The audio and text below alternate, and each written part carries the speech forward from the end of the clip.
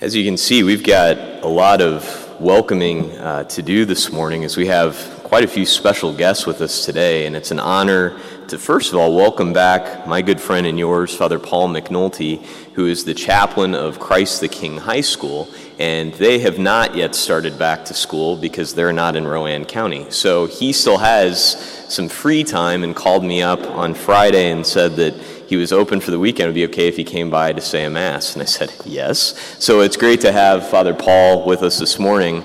And also, you may notice that the seminarian assignments for the summer have come to an end. And so we welcome back home our dear friends Darren and Joe Waswa back to their home parish. It's always so good to have them with us. I mean, it's like a regular clerical party up here. It's so great to see all of them with us.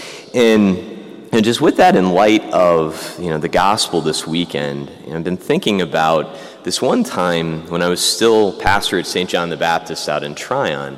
And I remember it was probably like the hardest weekend I had there as a priest. And the funny thing was, it happened because of the fact that following Monday, I was going to be going on my big family vacation. And I was super excited about it. I knew I was going to be leaving after the last Mass on Sunday. And it was one of those really busy weekends where I was going to have the morning Mass on Saturday, I think a wedding on Saturday, then the evening Mass, the 3 Masses on Sunday. And I remember I said to the seminarian who was assigned to me that summer, just got to get through 6 Masses, and then I'm on my way on vacation. Just got to get through this and I'll get there.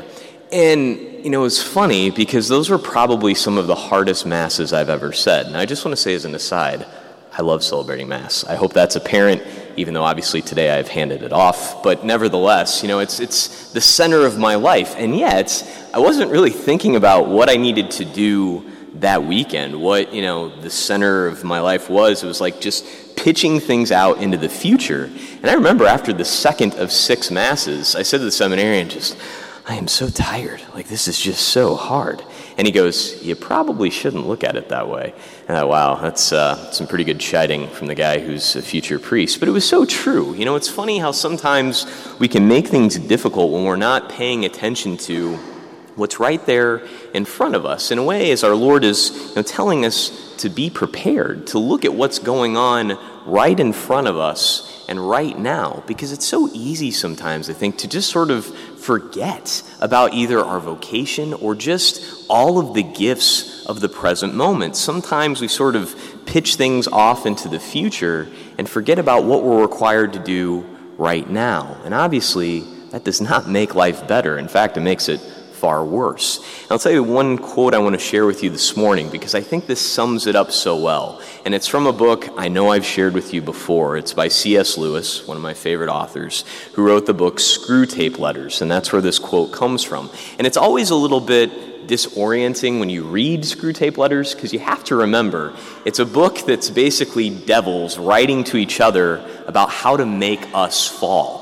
It's a really unique perspective. It's still a book I highly recommend because it does give a lot of just amazing insights. And what I want to quote for you now is about these devils talking about us and our experience of time. And just remember, when they refer to the enemy, they're talking about God. So once again, a little disorienting, but it helps a lot. This is what they write to each other.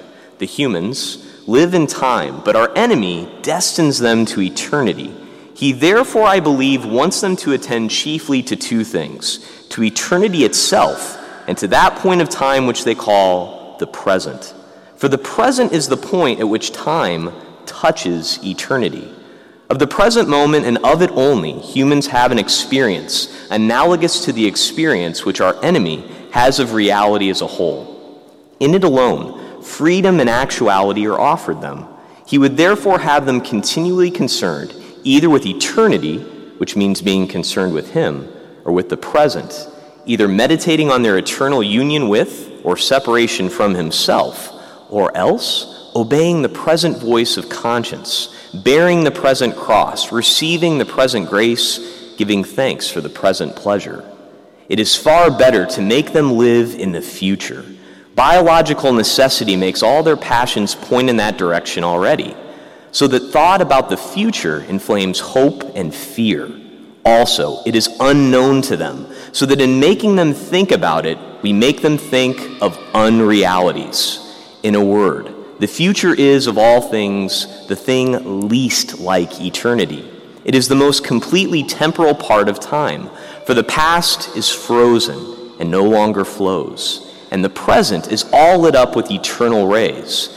Hence, nearly all vices are rooted in the future. Gratitude looks to the past, and love to the present. Fear, avarice, lust, and ambition look ahead. And so the thing is you think about this time of year, right?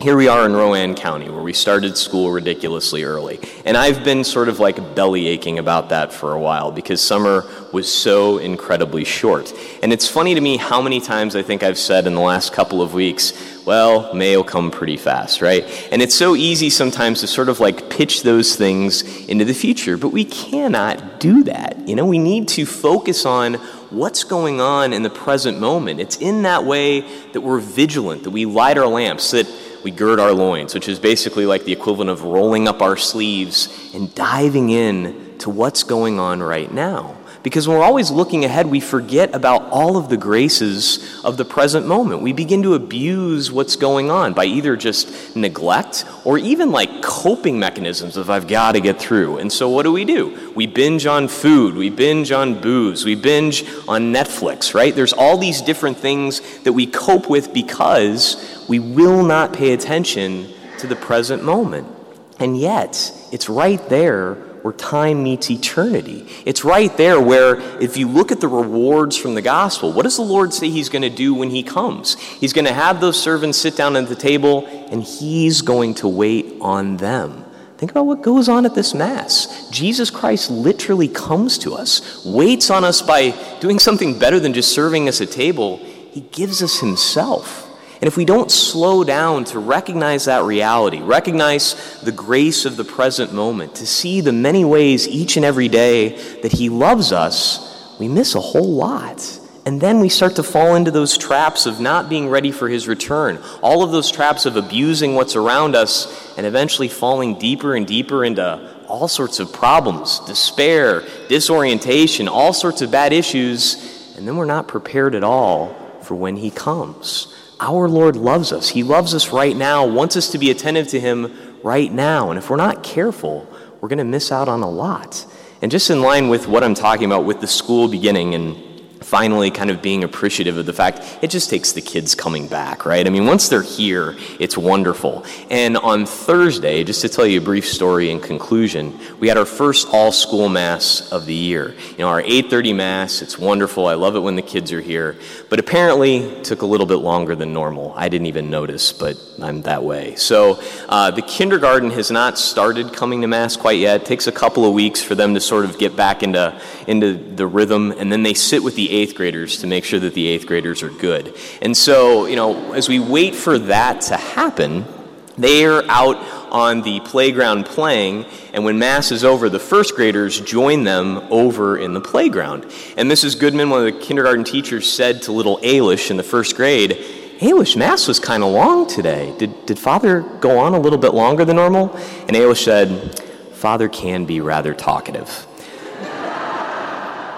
So in light of that, I will wrap up. But there's so many wonderful treasures, right, that are around us all the time. Our Lord wants us to be attentive to the present moment. Don't put all of your hopes and everything else in the future. Pay attention to right now. Be ready. Be vigilant. Light those lamps. And remember, our Lord comes to us each and every day. In that way, be attentive to him who comes to us right here and right now. Praise be Jesus Christ. Now.